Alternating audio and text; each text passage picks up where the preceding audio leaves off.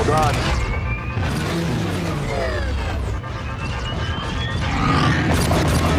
Come on.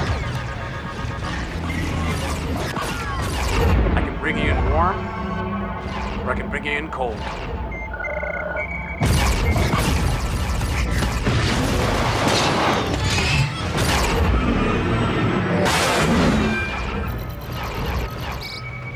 That's my line.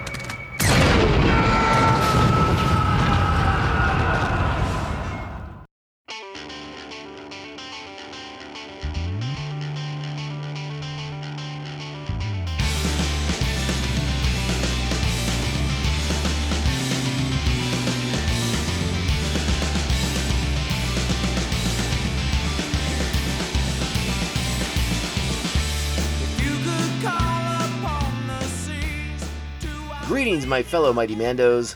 Marve Tegar. Welcome to another exciting, action-packed episode of Mando Vision. Nargai Tom. And thank you so much for checking out this small, independent Star Wars podcast. We are going back this week to our show within a show format where we are re-reviewing each individual episode and chapter of Season 1 of The Mandalorian. But before we get into this week's episode, please make sure you're following us on social media at Mando_Vision on Twitter and Instagram. Alright, like I said, we're going back this week. We're getting back into Chapter 5, The Gunslinger. This was an episode that I reviewed, and while I was positive on it initially, I did have some critiques of it. And as I listened back to my critiques of it, let's listen. I've watched the show several more times during our wonderful quarantine stay-at-home period. I've gotten to revisit this chapter, and while initially I did enjoy the episode, I had some critiques for it. Looking back at it now and having watched the episode again, I sort of disagree with myself. I sort of disagree with my initial intake of what this episode is and what it represents, and I think you guys are going to hear that as you listen to that initial review. Again, I speak fairly highly of the majority of the episode. I do make a couple of remarks in the latter half of the episode where I'm sort of critical of some of the fan service elements of this episode, because obviously it is a fan servicey kind of episode in that we're back on Tatooine, we're back in Mos Eisley, we're in the Star Wars Cantina. It was kind of a lot, maybe at the time, and maybe it kind of rubbed me the wrong way at the time because of whatever factors were going on in my head. Watching it again recently and then over the past few months, it didn't butt up against me at all this time around. And some of the other criticisms that I had about how the story seemed to kind of be standing still a little bit, I think that's false. I completely disagree with that take now, because specifically because what we know about Season 2 of The Mandalorian going into it, and the rumors that Timothy Olyphant is going to be playing the Mandalorian bounty hunter that we saw at the tail end of this episode. Again, the rumors have swirled that he's playing Boba Fett, but I think it's been mostly dissuaded now because of, again, the rumors of who he's going to be playing. That he would be playing a character named Cobb Vanth, who was introduced in one of the first novelizations in the new Star Wars canon, the Disney Star Wars canon, the Empire's End books. And actually, I believe the first book's called no, I think the first one is called Empire's End, right? Is Empire's End or Aftermath? Might be Aftermath. They introduce these characters in like this weird little interlude as a person on Tatooine who comes across Boba Fett's armor in the sand. So there's a very real possibility that is who we sort of meet at the tail end of this episode, coming across the body of Fennec Shand. And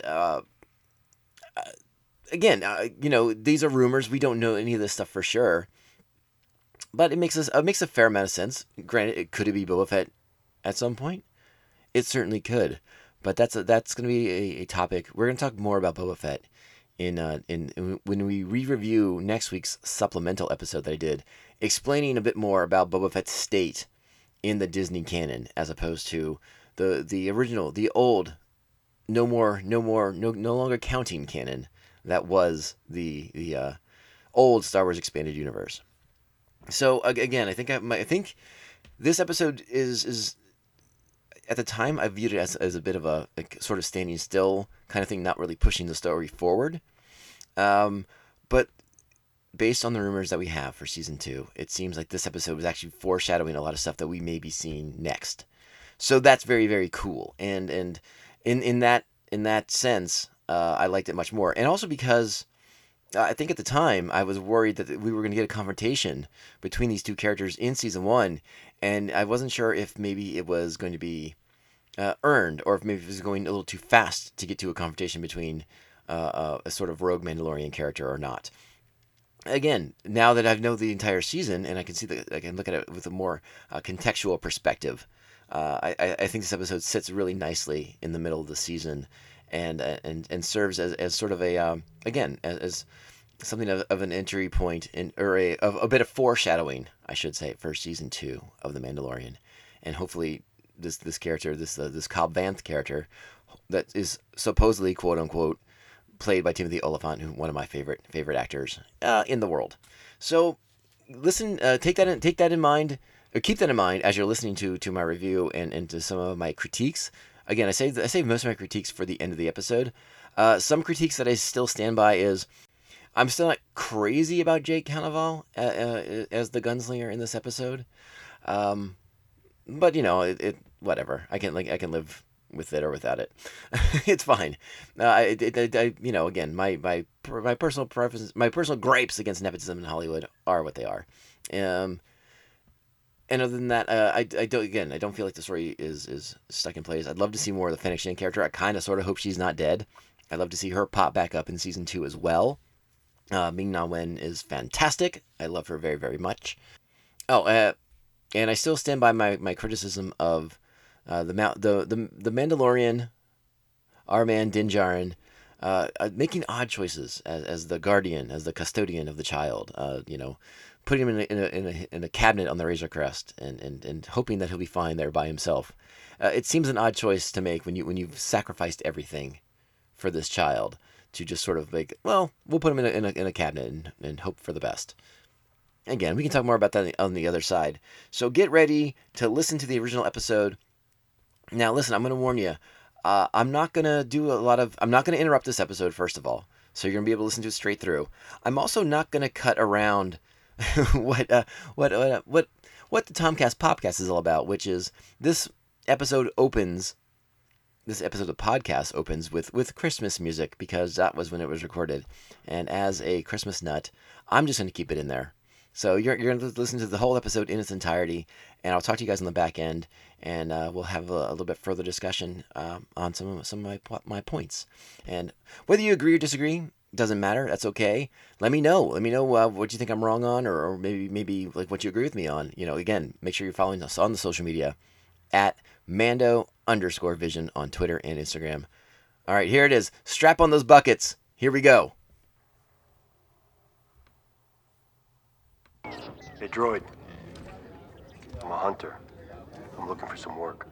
Unfortunately, the Bounty Guild no longer operates from Tatooine. I'm not looking for guild work. I am afraid that does not improve your situation. At least by my calculation. Think again, Tin Can. If you're looking for work, have a seat, my friend. Name's Toro. Toro Calican.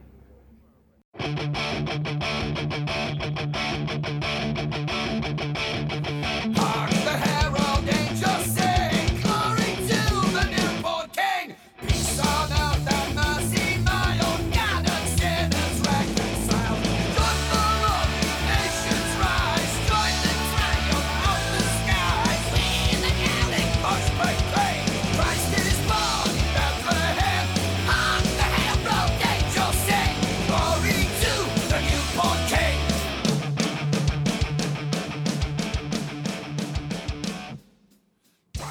Oh, hello, Popheads. Happy holidays and Merry Christmas.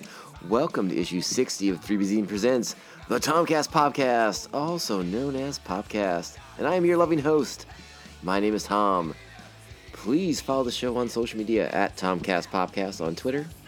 I'm sorry, at Tomcast_Podcast on Twitter at the Tomcast_Popcast on Instagram. Email the show at tomcastpopcast@gmail.com. And finally, you can join Pophead Nation at patreon.com/TomcastPopcast, where you can join the nation and experience the benefits that come with it. Thank you so much to our current Patreons. That would include the Aspen Hill Chody and the Squidmaster General, Brian Broussard.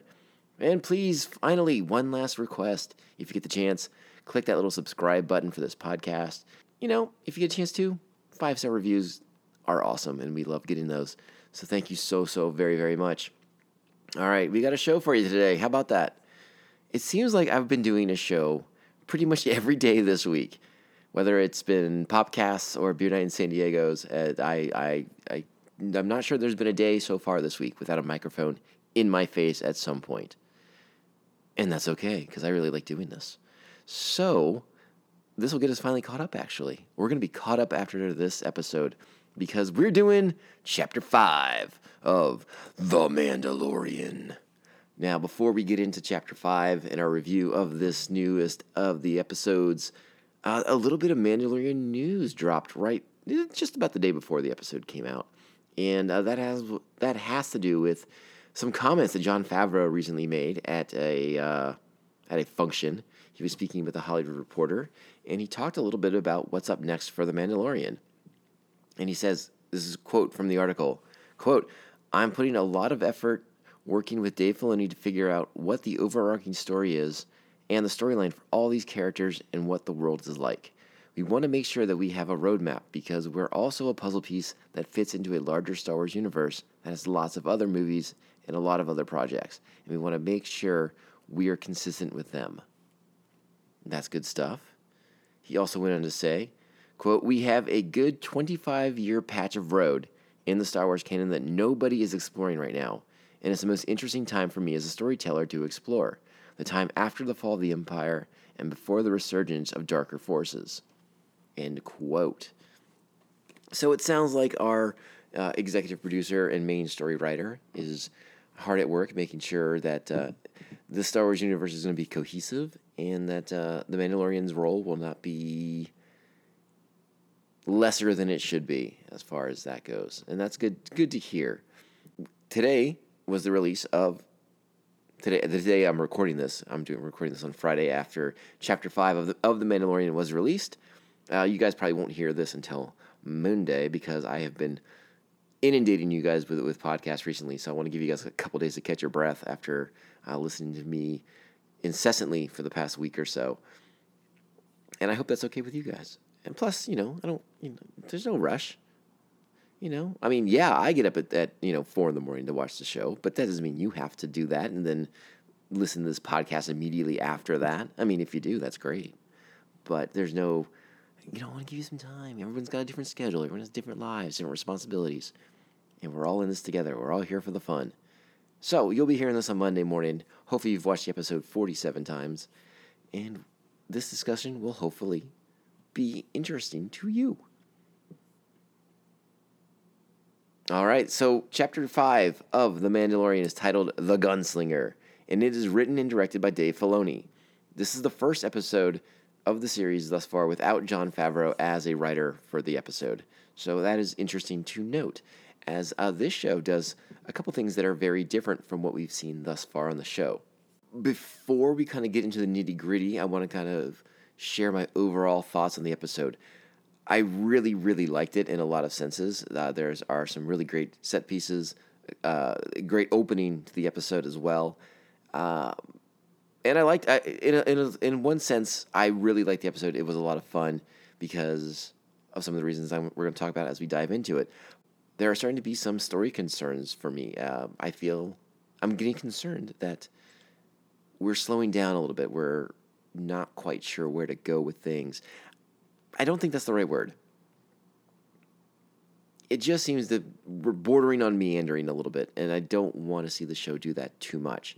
Luckily, the show's runtime dictates that it's at least fast-paced, so we're not wasting a lot of time. We're not getting necessary filler episodes.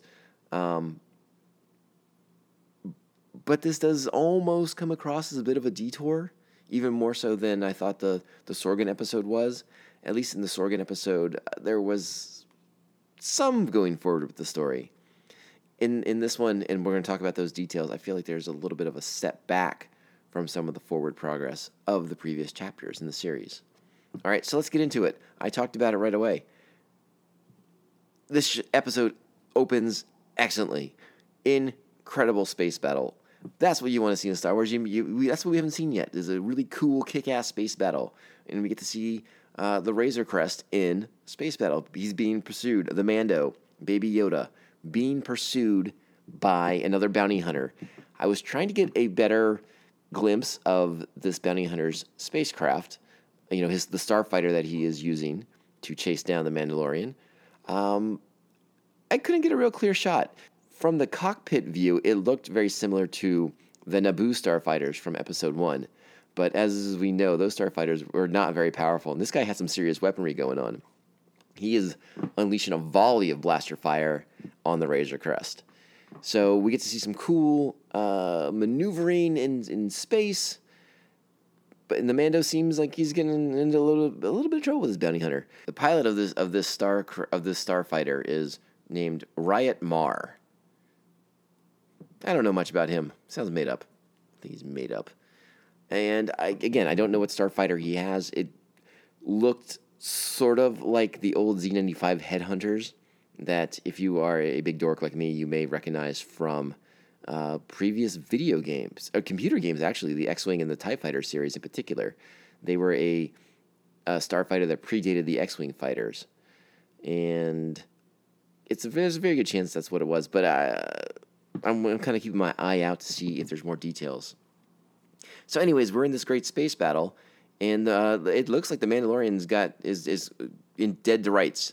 And you hear they're having the bounty hunters issuing demands over the loudspeaker, which is one of those things where, like, if I were being pursued by a starfighter, I think I would just turn my comms off. I don't think I really want to hear from the other jackass behind me trying to blow my brains out. Anyways, he issues the line that we heard the Mandalorian say in Chapter 1, I can take you in warm or I can take you in cold. And the Mandalorian doesn't like that very much. So he does what all good starfighters do. He rips off Tom Cruise. He does a Maverick, and where he throws the brakes on, lets the other guy fly right by him, and then blows his brains out. And it says, "Hey, that's my line. Don't take my shit." He doesn't say it quite like that, but you know what I mean. But the Razor Crest is pretty badly damaged from the battle. They're sort of drifting. The Mandalorian, after the title sequence comes on, has to sort of reboot some of the computer equipment in the cockpit of the Razor Crest, and they need to find a safe haven. We get again, this time for repairs on the Razor Crest as they receive some damage. They have a bad fuel leak that needs to be taken care of. And where do we find ourselves? Oh, that's kind of convenient. The nearest planet happens to be Tatooine. And as they make contact with the Mos Eisley Tower, we get the classic shot of Mos Eisley, the moons overhead, as the planet comes into view, just like that Star Destroyer opening in Episode 4, except this time it's the Razor Crest. So it's a much smaller craft descending to the planet. Initially, I was pretty stoked on seeing Tatooine again and what we're going to get from it. By the end of the episode, though, I think I kind of changed my mind on that. So I'll talk more about why I felt that way once we cover more of the episode. So the Mandalorian settles down. He gets to park himself in a nice docking bay. Not the same docking bay as the Millennium Falcon. We're not going to docking bay 94, but we are going to a docking bay in Mos Eisley. He settles down and is greeted by pit droids, who you may remember from Episode 1, The Phantom Menace. And they're coming out to do repairs on the ship. Well, we know the Mandalorian is not a fan of droids, so he fires a blaster bolt, scares the crap out of them, and they scurry away before we are greeted by the mechanic who controls those pit droids. We meet Peli Motto, played by comedy legend Amy Sedaris. How about that? So she has a fun role. And if you don't recognize her quite at first, I mean, you know the voice. Amy Sedaris' voice is infinitely distinguishable. So kind of a fun little twist to see her show up in a Star Wars show. Thought that was interesting. and she's going to be the mechanic who has to conduct the repairs on the Razor Crest. Now, just before the Mando disembarked to have this meet and greet with Pelimoto, he decides that he's gonna. Little Baby Yoda's asleep. The dog fight was a little intense for him. Put him right to sleep. So the Mandalorian kind of like puts him in like I don't know, the Razor Crest equivalent of a pantry, I suppose, like some kind of cabinet somewhere. Which is an odd choice. You know, we've talked a little bit about the obvious comparisons to Lone Wolf and Cub, and you know the first couple of episodes of the series, how he takes the baby Yoda with him pretty much everywhere he goes, into battle with the Mudhorn, and you know through all kinds of situations. And part of that is because, as demonstrated in the previous chapter, Baby Yoda's got a mind of his own and is going to do what he wants. He does what he wants. So him putting the Baby Yoda away in another cabinet doesn't seem like it makes a lot of sense, because once Baby Yoda wakes up, Baby Yoda's just going to leave. So what's he doing? Again, poor parenting decisions by the Mandalorian. And, you know, what are you going to do? These Mandalorians, these bucket heads, so thick in the head. Thick in the helmet, if you will.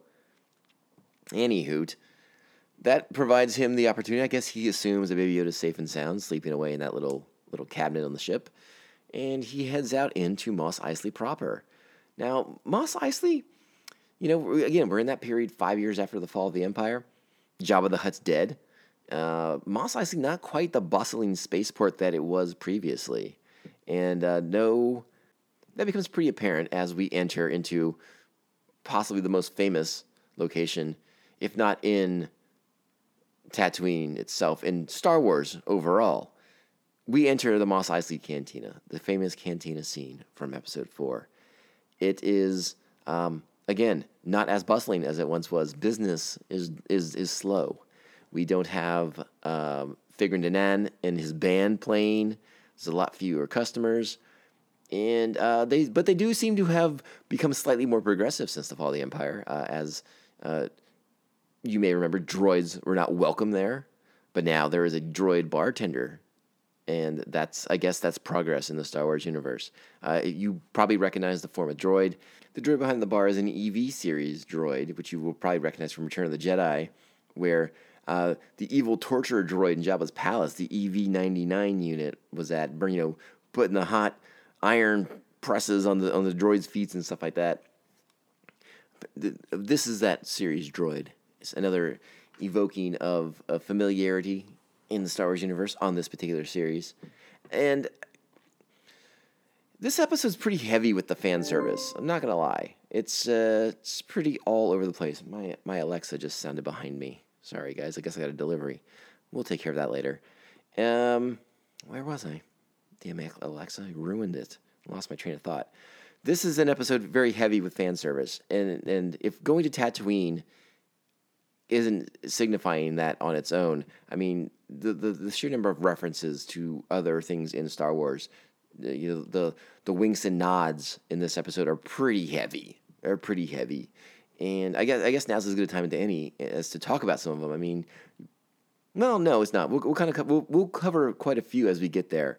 But trust me, there are more, and you'll know them all. I mean, they're not even subtle ones. They're pretty damn obvious. So we're in that infamous cantina, and the Mando, he doesn't have any money. He can't pay for the repairs that he needs on his ship, so he has to go and do what he does. He has to go and find work tracking down bounties. The EV droid behind the bar tells him that there's just not a lot of guild work available in Mos Eisley right now, which is fine with the Mando because he's not looking for guild work because the guild is after him. So he's looking for off the book stuff. And the droid's not very helpful in that, but a gentleman seated behind the Mandalorian in the infamous spot occupied by Han Solo and Chewbacca in A New Hope lets him know that he has a bounty that he could use a little help with. And this new person introduces himself as Toro Calican, and he's played by Jake Cannavale, which you probably recognize the name as the son of Bobby Cannavale. And let me pause for a second here, too, because I know I have some weird predilections and some weird thoughts about things, but I'm just so tired of like the nepotism in Hollywood.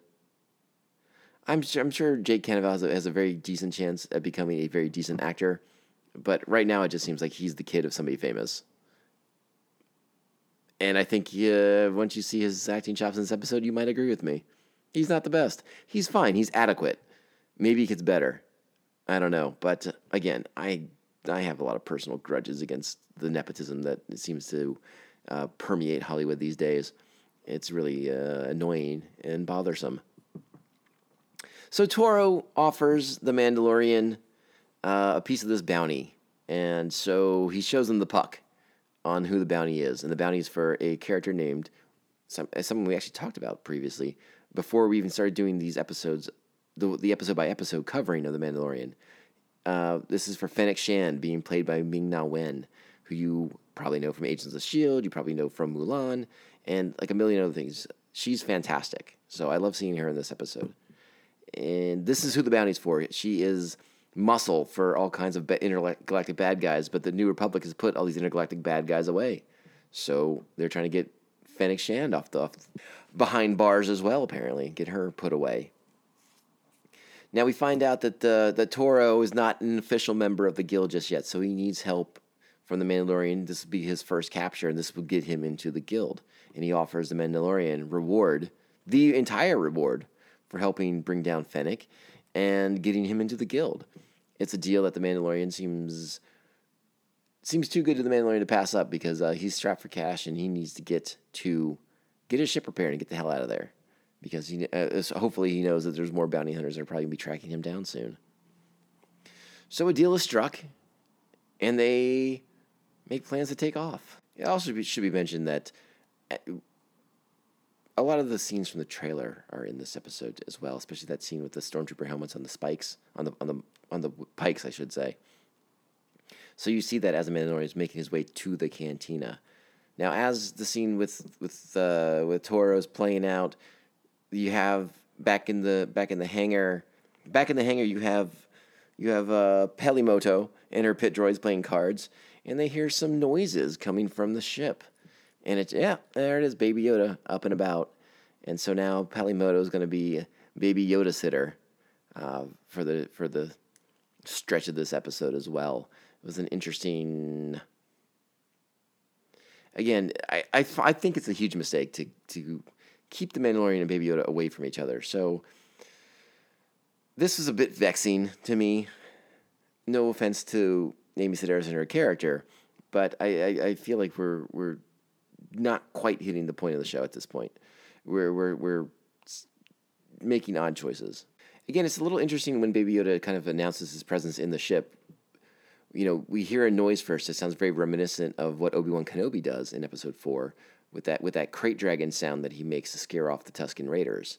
I don't know why Baby Yoda makes that sound, but it scares the bejesus out of Peli and her droids.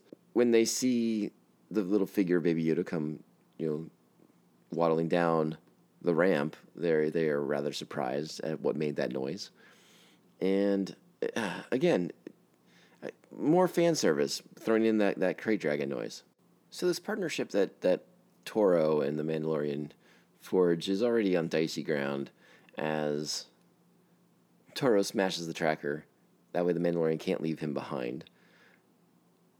It doesn't show a lot of trust, I suppose, in the Mandalorian. But the Mandalorian makes a poor decision, too. He doesn't know this guy, and he invites him back to his hangar dock. He says, meet me at my hangar.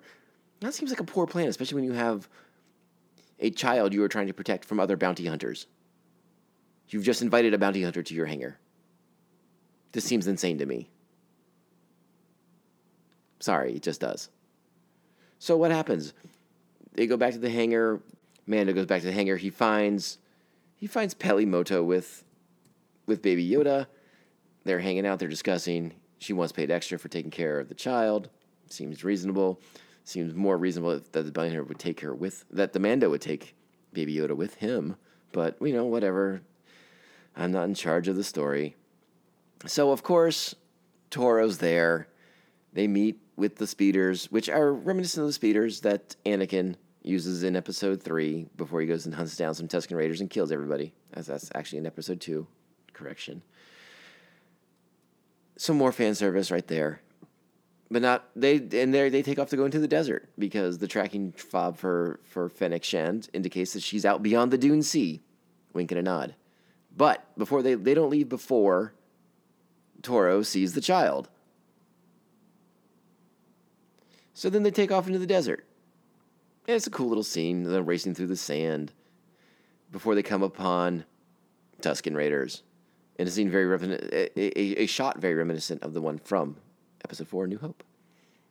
Except this time, as Toro pulls down the binocs, where he's looked and seen the Banthas and the Tusken Raiders, the Mando points, and there's 2 Tusken Raiders right next to him now that he didn't see coming.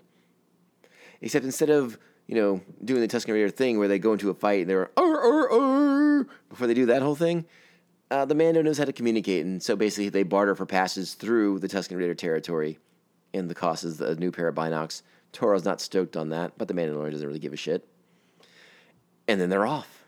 They're off to find Fennec Shand, the elite mercenary who has worked for every top crime syndicate in the galaxy. I don't think it's going to go well. So again, they're on the speeders, and this time they come across another site.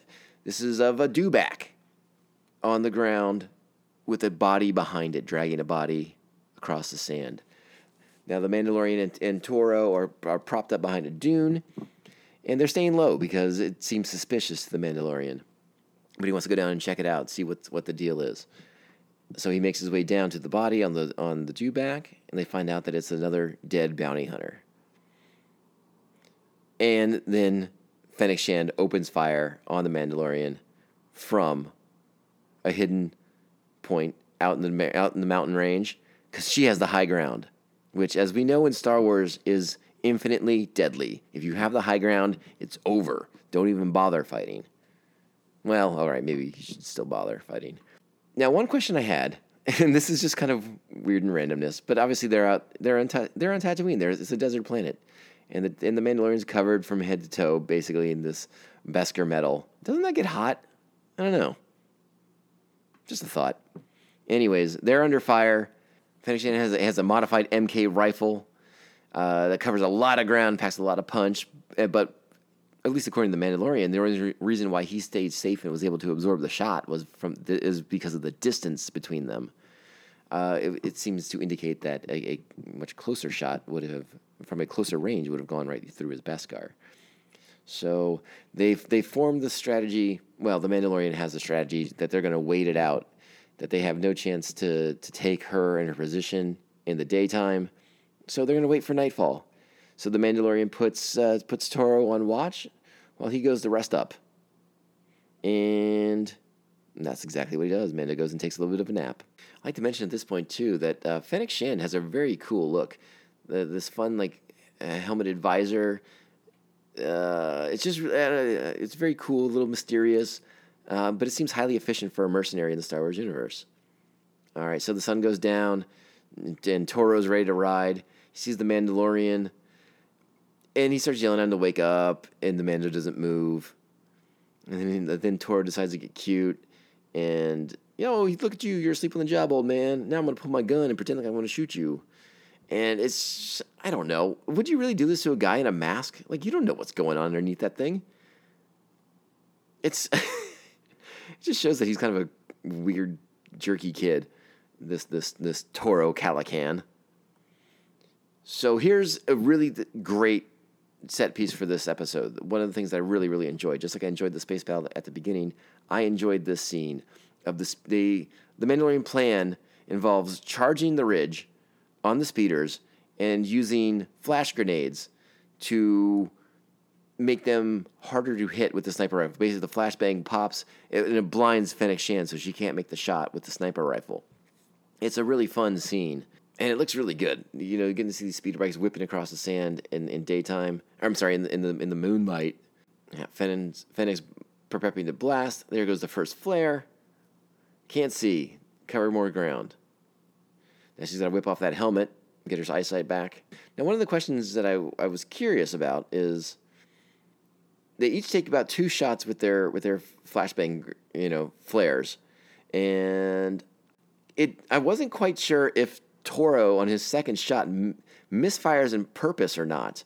I was kind of curious about that because his misfire gets the Mandalorian blown off of his speeder bike. But the Mando's going to do the job. He fires his flare, and then all of a sudden, he takes another shot to the chest so that Toro can go up and confront Fennec Shand. Now, this seems to be part of the Mandalorian's plan. I don't know if taking the shot in the chest was, but it seems like he's using Toro as almost a decoy because they get into a bit of a fist fight, and Toro seems completely outmatched by the awesome Fennec Shand character. The Mando gets up from the ground, feeling around in his chest. He's still alive, so it's like, okay, cool, I guess this did work. So now he's going to get there and get the drop on Fennec. So now there's a little bit of a squabble after they've placed Fennec Shand in cuffs. And that's the fact that they're short a ride now.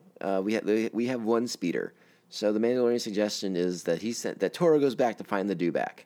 And they use the dewback to get back for one of them and Fennec to get back to Mos Eisley.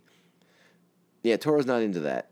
He doesn't want to leave the bounty behind, believing that the Mandalorian would run off on the speeder on his own and just leave Toro out there in the desert. So the Mandalorian goes back to get the dewback, and in fairly typical fashion. But then she starts sowing in this, like I said, she sows in those seeds of distrust, saying that the Mando seems to be one calling the shots. And Toro's like, no, I hired the Mandalorian. He works for me. This is when Fennec Shand tells Toro that he already has something far more valuable than her, and that is the Mandalorian. She says his armor alone's worth more than the bounty on her, but Toro's like, I don't care about the money. Fennec says, what about your reputation? And then she mentions a Mandalorian shot up the guild on Navarro. Now, apparently, this is where we first find the name of the planet that the Mandalorian was on when he shot the place up on Episode 3, when he helped escape with the child. Navarro. We finally have a name for that planet. And that in doing so, he took a high-value target with him and went rogue, betraying the guild. This has piqued Toro's interest. So Fennec tells him, if you bring the guild that traitor, then that's going to solidify his reputation, and he's going to become a legend. Which is what really seems like Toro wants. So this is when Fennec also drops more information that seems to be getting around the galaxy. Apparently the word of what happened on Navarro is spreading like wildfire, and it's become the stuff of legends, the shoot-up of the Mandalorian shooting up Navarro and escaping with his target. Now, apparently the word is also out that the target is a child, so that's what Fennec tells Toro in order to convince him, in order to kind of help sow more seeds of dissent and distrust. And that's when it clicks with Toro, because he saw the child. So he knows that it's true now, and he knows that's the Mandalorian that these stories are about. Now, Fennec offers also to help him take out the Mandalorian, but he's not that worried about it. Again, I'm watching the scene again as I'm relaying it to you guys, and this kid is just not a great actor yet. Maybe he will be, but I don't really buy a lot of his actions, his gestures. It just seems he just seems uncomfortable in this skin. And then he blasts Ming-Na Wen. He blasts Fennec Shand. And I'm not quite sure if he kills her. We'll talk more about that a little bit later. But it seems like a poor decision on his part. Because, sure, he can still go and get the bounty on the Mandalorian if he wants, but why not collect a bounty also on Fennec Shand? Why not make your reputation even more powerful, a bigger legend, bigger reputation for yourself by bringing them both in? That just seems dumb, Not that I thought this kid was smart, but that just seems dumb. And then they just leave her in the desert. So when the Mandalorian eventually comes back on his dewback, and he just finds the body of Shand laying in the sand, which leads to another weird decision. Why would he just leave the body in the sand? I'm assuming he can collect the bounty on a dead person too. So the Mandalorian goes back to Mos Eisley without anything. It's all very strange. And even more strange is that the Mandalorian doesn't even dismount from the dewback. Now, perhaps the heads-up display in his helmet reveals that she is dead and that it's not worth pursuing. I can give him that. But it still seems odd not to pick up the body and bring it back like you can collect.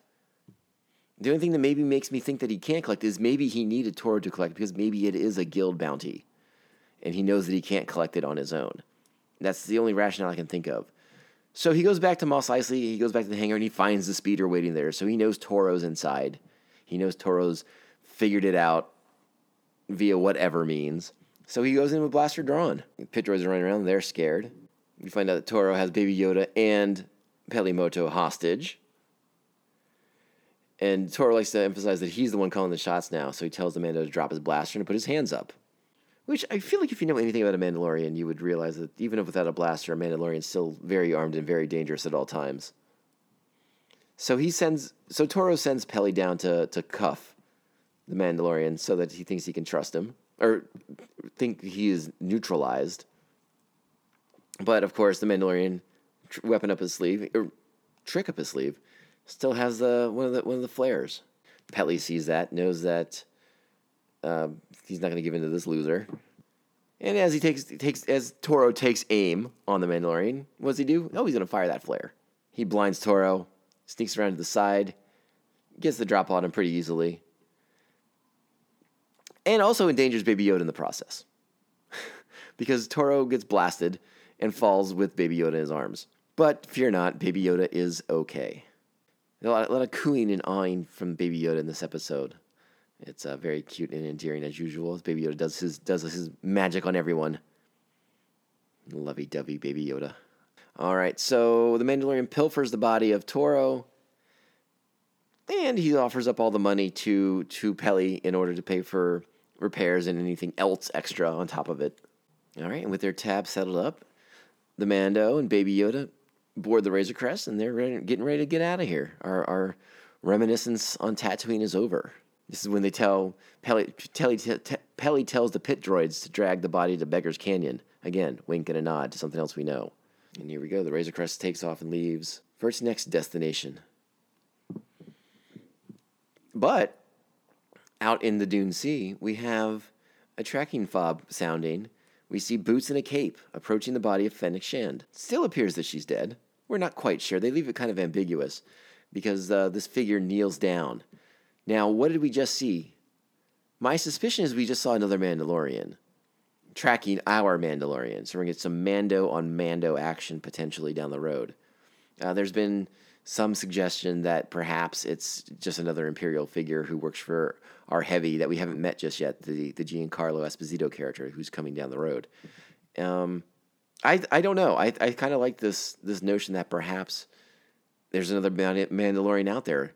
This Mandalorian, our Mandalorian is on the run now with Baby Yoda, so he's not bringing in credits for the cause.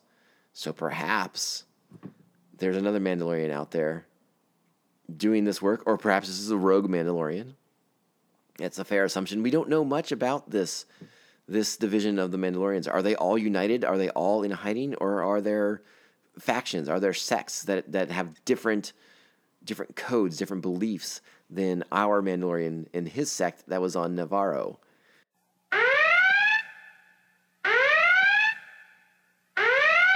Hello, everyone. This is Tom from the future. I'm coming back in time to interrupt this podcast with important news. Well, it's not even news. I'm coming back to address the rumors that are now swirling online after this episode that perhaps the boots and the cape that we saw indicate the arrival of Boba Fett on the scene. That would be interesting. It is a possibility that I did think of when I first saw it. I sort of dismissed it out of hand because I wasn't sure if they were going to go there this season. I feel like if you're going to introduce Boba Fett, you need to make a bigger deal out of it. You need to kind of build that over some time. But this show moves fast, so maybe they're going to skip a couple steps and take care of that this season. Or maybe they're just playing something up for next season. Who knows? I also initially dismissed the idea of Boba Fett because the cape and the boots don't match with what we know of Boba Fett's costume. However, if you spend any time bathing in the digestive juices of a Sarlacc pit, perhaps you need new boots and cape. So yes, I've heard the rumors. There's a decent chance that they're right, that it is Boba Fett. I kind of don't think so, though. But I have to be fair. I have to... I'm here to give you guys information and all the information that I have in my brain on these topics. And in order to do that, we have to have a Boba Fett conversation. And that's why later this week, you are going to get a special Mandalorian supplemental episode, the Boba Fett debate. Get ready. That's going to be coming the middle of this week, okay? The great Boba Fett debate will begin. And now back to the show. The biggest frustration with this episode in particular is we're getting more questions, but the answers are just being dripped out at the slowest possible paces. Again, I like so much of this episode. I know I sounded hypercritical of it, and to an extent, I am hypercritical of it because as much as I love fan service, at the same time, if you're going to give me as much fan service as you gave me in this episode, help advance the story more with it. And I'm not sure they really succeeded in advancing the story. Like I said at the beginning, this kind of felt like a bit of a detour episode. It's like, oh yeah, by the way, we really are in the Star Wars universe. Here's Tatooine for you. And it's like, I don't know if I need Tatooine right now. You know, you spent 4 chapters giving me all these new things, these new planets that you're not even naming, you know, these new experiences. And now to go back into the familiar seems a bit, it's not jarring, but it just seemed to kind of go against the grain of what we've gotten so far. And again, I'm okay with that if it served the purpose of the story. If they're like, hey, I need to go to Tatooine because those power converters at Tashi Station are the best ones you can get in the quadrant, so we need those. At least that's something. You know, it just seems all very random here. And then again, it was a lot of opportunity for fan service. Again, nothing wrong with fan service. Just advance your story while you're giving me the fan service. Trust me, I love going back to Mos Eisley. I love seeing the bar where Han Solo shot first. That's right, Han Solo shot first. And Greedo did not say McClunky. I don't know if you guys have seen that cut yet. Holy balls. Okay. I like those things, but it was a little heavy with the references. I mean, you know, it's countless. You guys watched the episode. I know you picked them all up. Anyway, so there were some frustrations with this episode because of that fact. We really didn't learn anything new. The Baby Yoda's mystery wasn't advanced. The Mandalorian's mystery wasn't advanced. So there's not really a lot to dissect, to pull through on this one, which is a little bit of a bummer because it was just too busy jerking us off with episode 4 references. Again, which I'm okay with to an extent. But if you're going to jerk me off, I mean, you know, you can at least whisper sweet nothings in my ear at the same time. Good Lord. You know, well, that's a bit graphic. I apologize. Maybe. Hopefully I didn't offend anybody. In conclusion, I like the episode. And perhaps after the season wraps up, after Chapter 8, which is only 3 away, guys, we're almost at the end already. Perhaps I can look back on this with a bit more of an objective view because I'll understand the context of this episode better in relation to the rest of the series overall. I don't know if we'll get there. Like I said, detour is the best word I can describe for it. It just felt like a break from what we were getting, and it seemed a little bit of changing what we were getting from the show too. Like I said, I kind of like this new and unknown, as opposed to visiting all the familiars. It's like, you know, I mean, are we gonna be stoked he goes back to Hoth next week? Do we need to see that? Anyways, just a gripe. And I guess while I'm on the gripe, I'll mention it one more time. I do think keeping Baby Yoda and the Mandalorian apart from each other is a mistake. Unless it has to do, again, unless it's in the service of the story, in that they are being kept apart for a specific reason or because of forces against them, that sort of thing. Let their relationship continue to develop and evolve by having them spend more time together. Let us see how the Mandalorian's kind of changing and evolving in the presence of this child, and the same thing for Baby Yoda. See how he is reacting to the actions of the Mandalorian. Now, remember, this Baby Yoda's Force sensitive, and we assume Baby Yoda's on the side of right. He's with the Mandalorian, in the Star Wars universe, a character who lives in the gray, who does questionable things. Now, he does seem to have a code. He does seem to have beliefs. But he's not above killing people. I don't think Yoda was a big fan of random acts of violence. But again, just serve the story, and give me some story. I just felt like there just wasn't enough story here. We got to go on a tour of Tatooine, which is fun in a lot of ways. It really, really is. I just wish we'd gotten a little bit more meat out of that story. That's all. That's all I'm saying. Now, perhaps, and this is speculation, perhaps this was just a needed break before these final 3 episodes. Maybe these next 3 just really ramp things up, and we start getting all the information, all the story.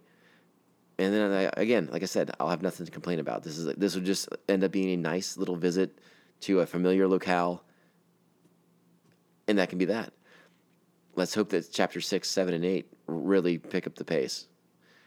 The tagline, the little plot tag for chapter 6 is out right now. It is available to look up, and it says that the Mandalorian hooks up with a gang of mercenaries. Okay, well, let's see where that goes. I'm curious, but make sure you keep Baby Yoda with you. I think it's time to get that little Baby Yoda backpack thing going on, because you don't want that kid out of your sight. You can't.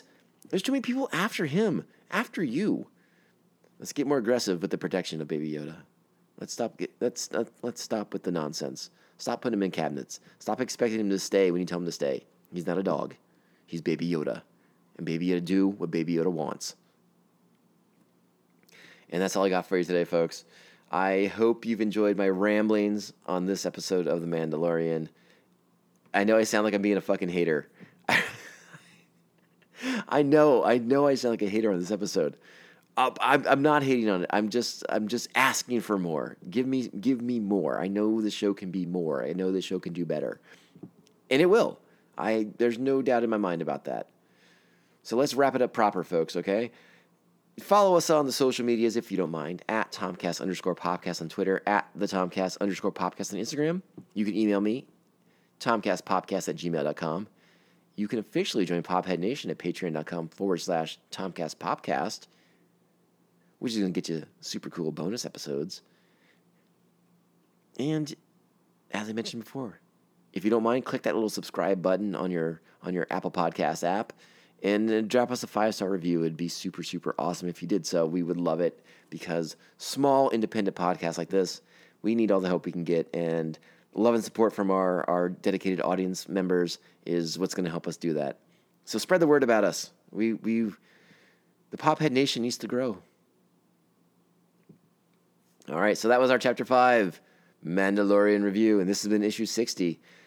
And like I said, I didn't talk about it before we got into the show, but I played some fun, festive, intense Christmas music to kick off the show because it is December.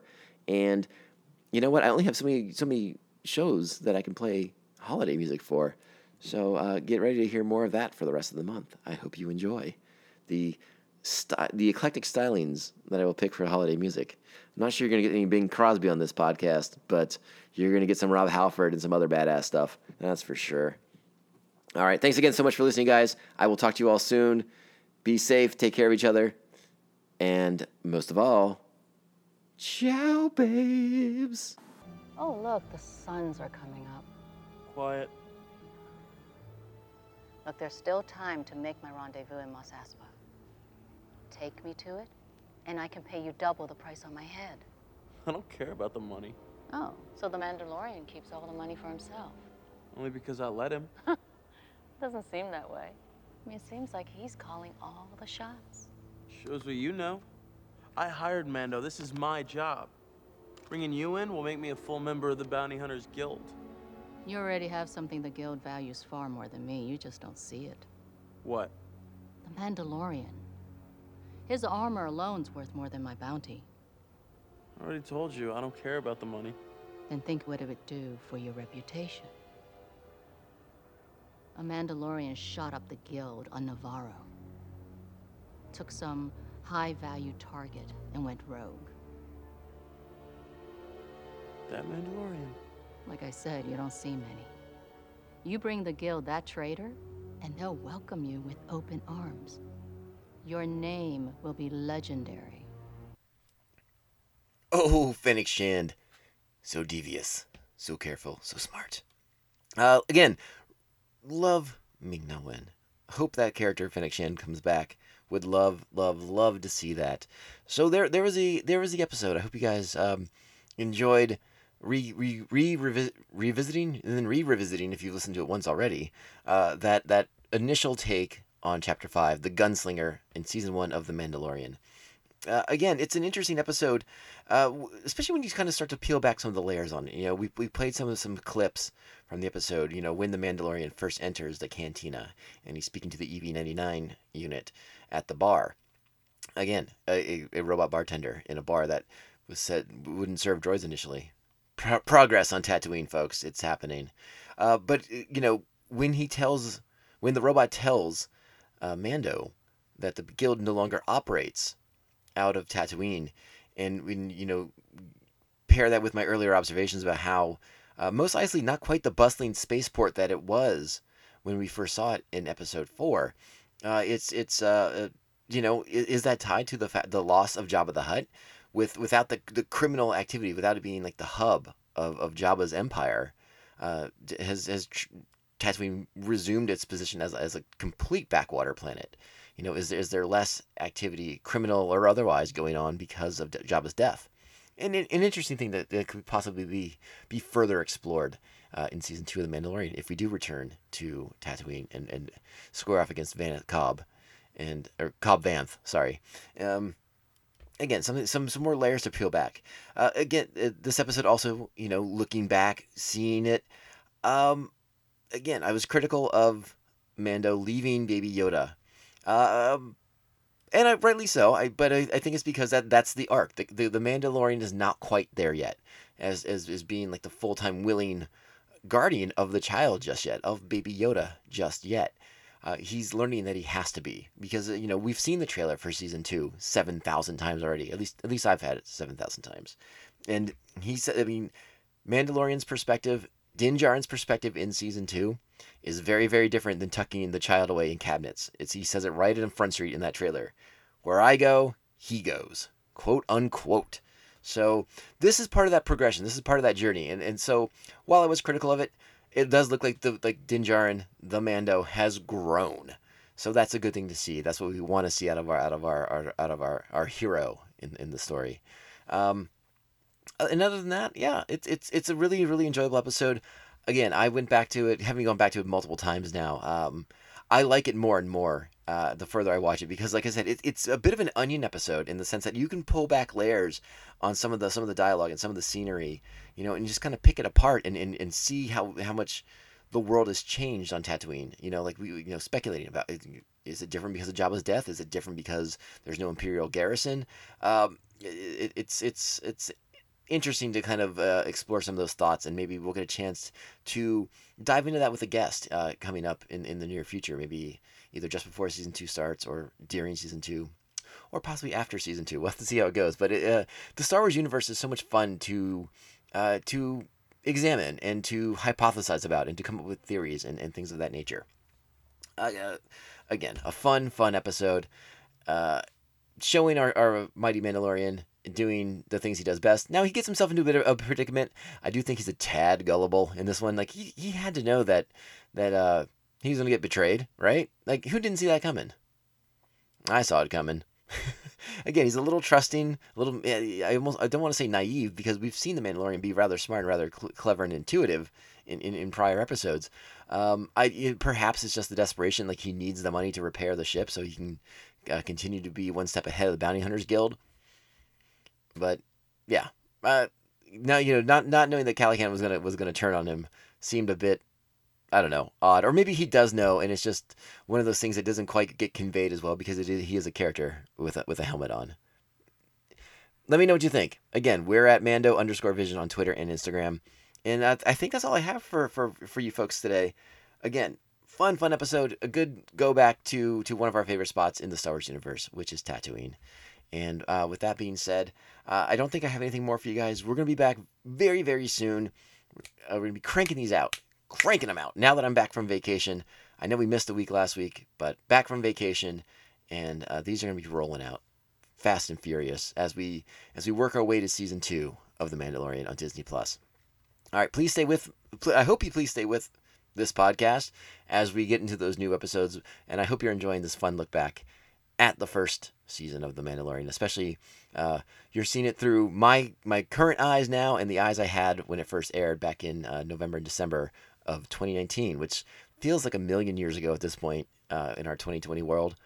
But again, I hope you're having fun with it, and we'll be back very, very soon.